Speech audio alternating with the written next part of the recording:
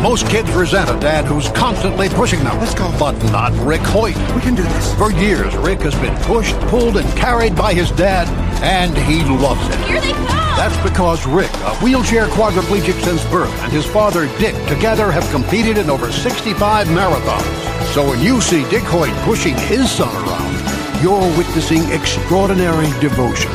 Pass it on from the Foundation for a Better Life at values.com.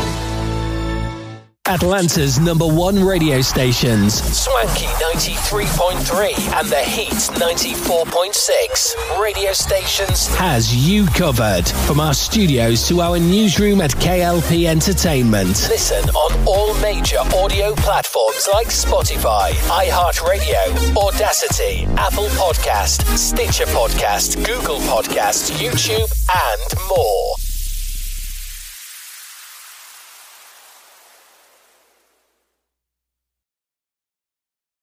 A few words for a successful life. Always ask why. Why? Tell the truth all the time. Why? Write thank you notes. Eat right, sleep right, and exercise. If you don't like your job, change it. Why? Be creative every day. Take a fun trip. You don't always have to do things fast. These motivating thoughts from Randy Pausch's last lecture remind each of us to live our dreams. Can I go now? My dog wants to play. Oh yeah, play with your dog. And with your kids. Motivation. Pass it on from the Foundation for a Better Life at values.com.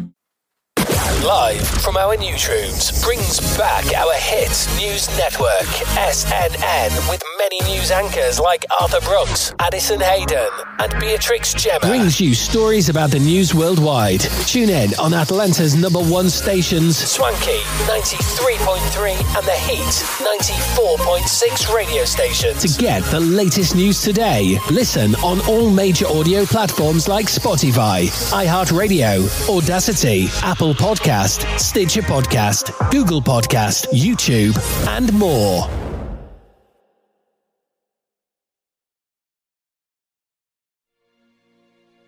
Hello everyone and welcome back to our channel of KLP Entertainment. Reporting live from our newsroom, this is SNN. I'm Addison Hayden. Here's your business news breaking for April 27th. Republicans are increasingly taking on corporations they denounce as woke. The Florida governor is just the latest to find that it isn't easy. When Governor Ron DeSantis of Florida went to war against Disney over what he labels its woke corporate sensibility and its criticism of state policies, Tim Wildman was cheering from the sidelines. Mr. Wildman, the president of the American Family Association, a right-wing religious organization, has more experience in this area than most. In 1995, his organization, which is known for its opposition to LGBTQ rights, rallied a broad coalition of evangelical groups to boycott Disney after it extended family benefits to gay employees. But since then, Mr. Wildman has learned to temper his expectations. After an early wave of international media attention, the boycott receded from the headlines, and by the time Mr. Wildman officially pulled the plug on it a decade later, it had had little discernible impact on Disney's policies or revenues. It was very difficult to sustain for more than 3 or 4 years, he said. People move on. They lose interest. Things change. And some things stay the same. Almost 20 years later, Mr. DeSantis is trying to turn Americans against the Walt Disney Company, one of the most formidable superpowers of American popular culture and commerce. He has also joined the pile-on of another corporate cultural behemoth, Anheuser-Busch InBev, which incurred a wave of outrage on the right this month over a Bud Light marketing campaign promoting a transgender influencer. I'd rather be governed by the people rather than woke companies, so I believe pushback is in order across the board, the governor said in a recent interview with Benny Johnson, a right-wing media personality. Coming as he prepares to run for president, Mr. DeSantis's moves are testing whether changes in Republican politics and in boardrooms have rewritten the rules for anti-corporate campaigns. American businesses are increasingly engaging in social debates, responding to consumer and employee demand.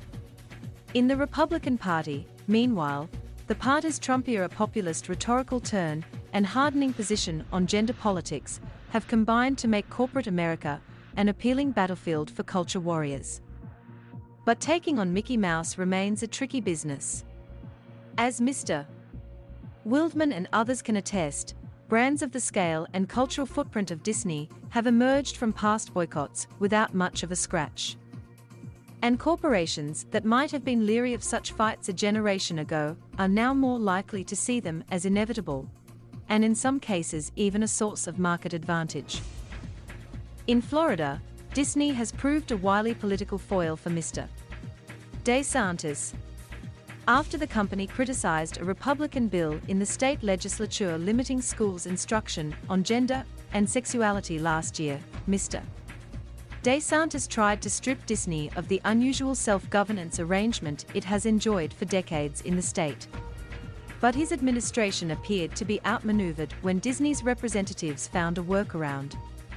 This month, the governor escalated the dispute by threatening a list of possible punishments. On Wednesday, after a board voted to void agreements that give the company control over expansion at its resort complex, Disney sued in federal court, claiming a targeted campaign of government retaliation. Brian Griffin, Mr. DeSantis's press secretary, has described the company's moves as an attempt to subvert the will of the people of Florida. Disney, one of the largest employers in the state, has repeatedly described its actions as compliant with state law. Its chief executive, Robert A. Iger, has criticized Mr. DeSantis's actions as anti-business and anti-Florida. Polls suggest Mr. DeSantis's political success in the debate may hinge on whether he's viewed as a populist reigning in big business or a culture warrior. A Harvard-Harris poll this month found a majority of registered voters nationwide, and a vast majority of Republicans, siding with Mr. DeSantis in the showdown. The survey described Mr. DeSantis as attempting to limit Disney's autonomy and remove special tax status. But another poll, this one conducted this week by Reuters at Ipsos, found less than half of Republicans had a more favorable view of the governor because of his fight with Disney. And majorities of Democrats and Republicans said they were less likely to support a candidate who supported laws intended to punish companies for their positions on cultural issues. The episode has been viewed as a weakness by his prospective rivals in the 2024 presidential primary field, in which polls show Mr. DeSantis has slipped. On his Truth Social platform, Donald J. Trump mocked Mr. DeSantis for being absolutely destroyed by Disney. Chris Christie, the former governor of New Jersey, questioned whether Mr. DeSantis's heavy-handed use of state power against the company undermined his claims of conservatism. Where are we headed here now that, if you express disagreement in this country, the government is now going to punish you? Mr. Christie said at an event last week. In the campaign against Anheuser-Busch, a more conventional boycott without the political complications of government intervention, the backlash has had a clearer impact. In recent days, amid reports of tumbling sales, the company announced that the marketing executives responsible for the promotional partnership with the influencer, Dylan Mulvaney, were on leave.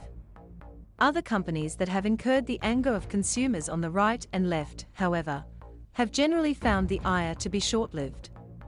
Nike was vilified by President Trump and others over its 2018 promotional campaign featuring the former NFL quarterback Colin Kaepernick, who had faced outrage on the right for kneeling during the national anthem in protest of police shootings of unarmed black people.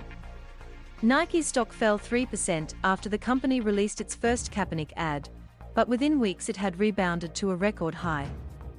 Nike's campaign was a signal moment in the shifting politics of corporate America, which has long made common cause with the Republican Party on issues like taxes and regulation, but has been drawn into increasingly regular conflict with the party over social issues. In part, this is because corporations have become more socially liberal in their own policies, reflecting broader trends in public opinion on many issues. When the Human Rights Campaign, A prominent LGBTQ rights organization published its first corporate equality index in 2002. Only 13 companies received the top score for LGBTQ friendliness. In 2022, 842 companies did. I think it's something that's important to their employees, to their customers, and to their investors, said Eric Blome, the organization's Senior Director for Programs and Corporate Advocacy. It's all interrelated.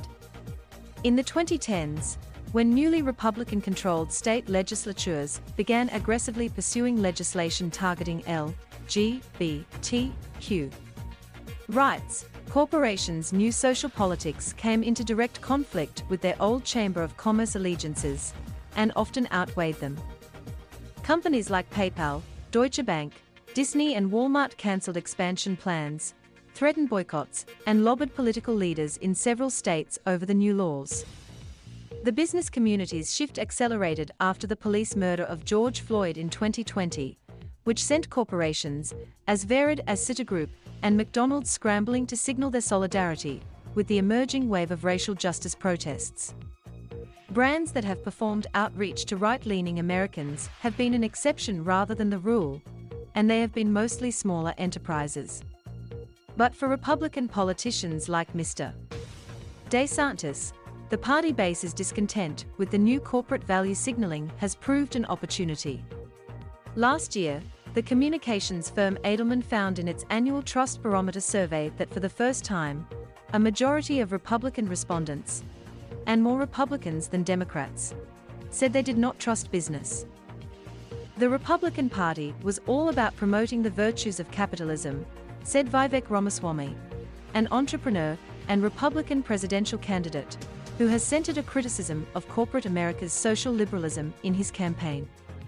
As recently as a few years ago, he said, campaigning against big business was an awkward fit for the party. Now, he said, we can understand what's happened a little better.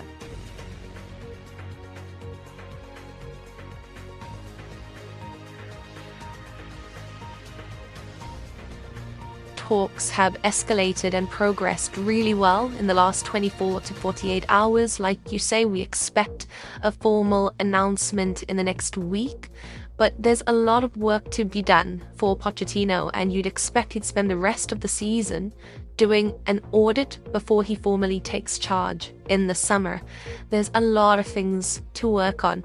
You look at Chelsea and they've got such a bloated, expensive, underperforming squad, and I think the overarching thing for him will be to try and extract the best out of the resources he has, which he's proven he excels at throughout his managerial career, but also to ruthlessly trim down that squad.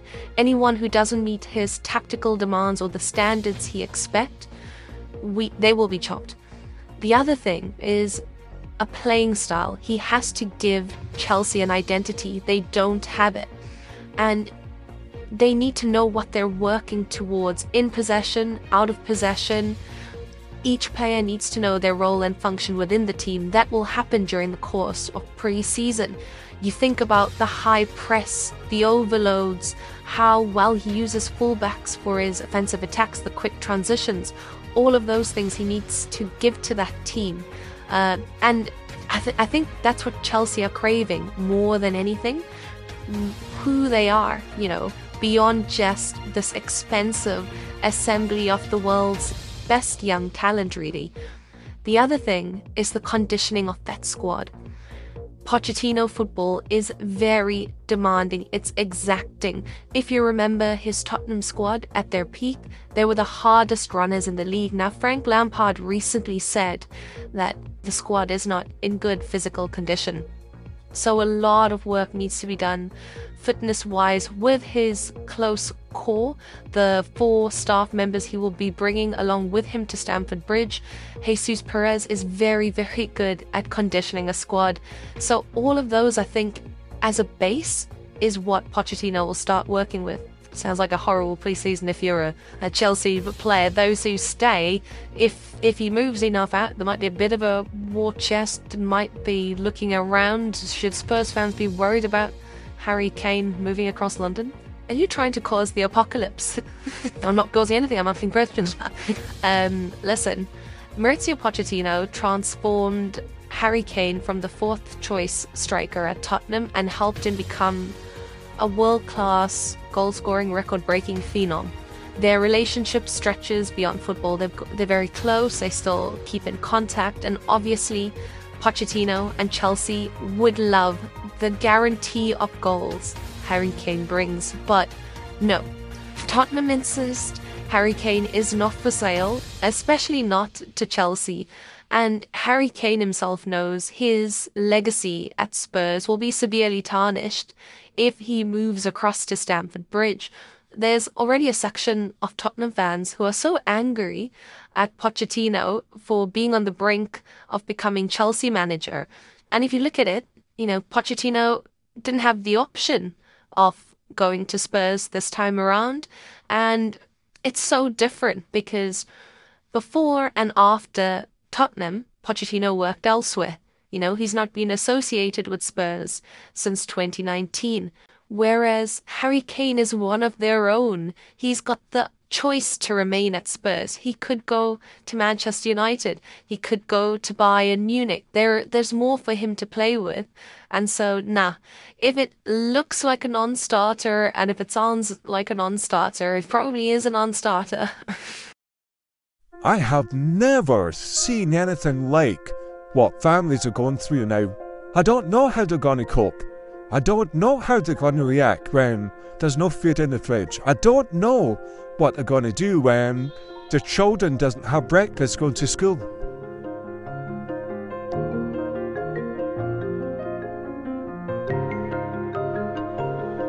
You can very, very much say that the cost of living crisis has hit different parts of the country very unequally.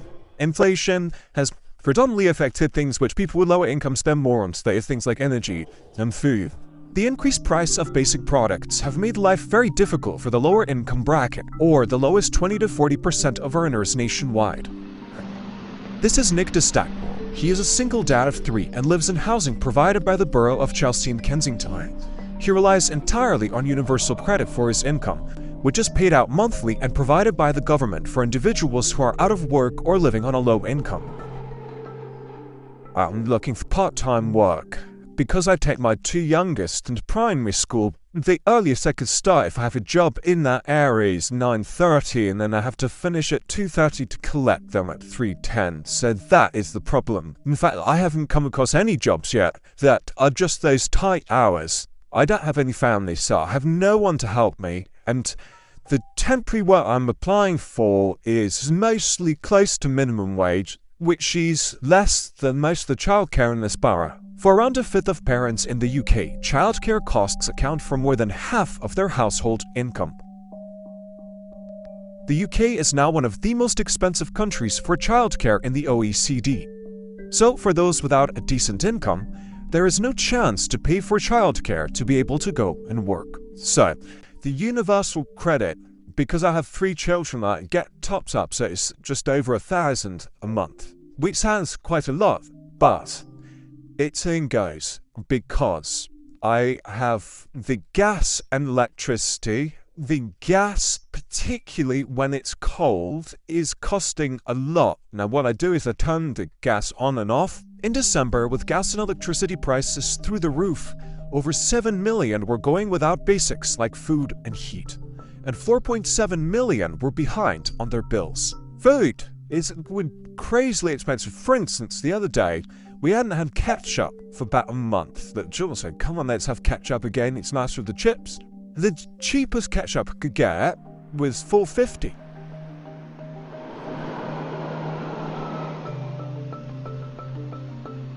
This is where Dad's house has really helped. I go to lunch there once a week, but also they have a food bank that makes all the difference. And Billy, he was a single dad himself. He set up this charity 15 years ago. He really helps me because, they've got 3 kids, so I haven't got any other help. To say, it's a food bank. It's not just for single dads, it's for anyone in the community. Yeah, okay, yeah, it's fine, thank you. So that's probably saving me £600 a month. So that enables me to stay solvent. But without that, well, our diet would suffer. We've got roughly between 60 and 70,000 families registered. We've got between 40 and 50 families a day coming to your dad's house. The demand for the work that we do went through the roof, especially due to the cost of living. And it's absolutely heartbreaking when you see a mum or a dad who is absolutely struggling when it comes to not being able to cook for their children. Almost 90% of independent food banks say they saw an increase in demand compared to last year. And over 80% reported supporting a significant number of people needing help for the first time. We can't plan. It's impossible because we do not get the financial donations that we did get. And every day is really difficult to maintain that level. Sometimes we have had to go into our reserves to use that to buy food and to provide small grants. We struggle, and it's heartbreaking when you can't give to anyone. So we'll go to the shops and we'll buy food, and we'll go to the bank and take money from the account so we can give that dad a little bit of cash that if you go and buy food, you can put £50 in the electric. When we can, I can't sleep at night. 1,254 for everything for a month. And take off at least that 254 for travel. I've got direct debits, which is 200. So you're left with 200 a week, okay? So take off £50 a week for gas and electricity. So if you buy no clothes, no toiletry, no medical stuff, no emergencies, no luxuries, no birthday presents, you're left with £150 for food. And if you don't have access to a food bank, that has got to last. As I said before, if it wasn't for the help I received from Dad's house, it would be extremely difficult. And their diet would be affected. And Peter had said that Universal Credit increased around 10% in spring to help with inflation. Though this provided some relief, the food insecurity of the past year is why UK's leading charities such as the Trussell Trust are petitioning for an essentials guarantee, a way to avoid the increased poverty and help with basic needs that benefits couldn't cover for so many months. They say the cost of living crisis has exposed the erosion of UK's benefits system. So, I think what I'm hearing when I'm speaking to people is that there is support out there, but it could be utilized a lot better. When you talk to food banks, people are really, really worried. I have asked people repeatedly, when do you think it's going to get better? And there's just this bleak silence. There's this kind of question mark. I'm incredibly grateful for and appreciative of what you do get help with in this country. What kind of helps keep you going? My children.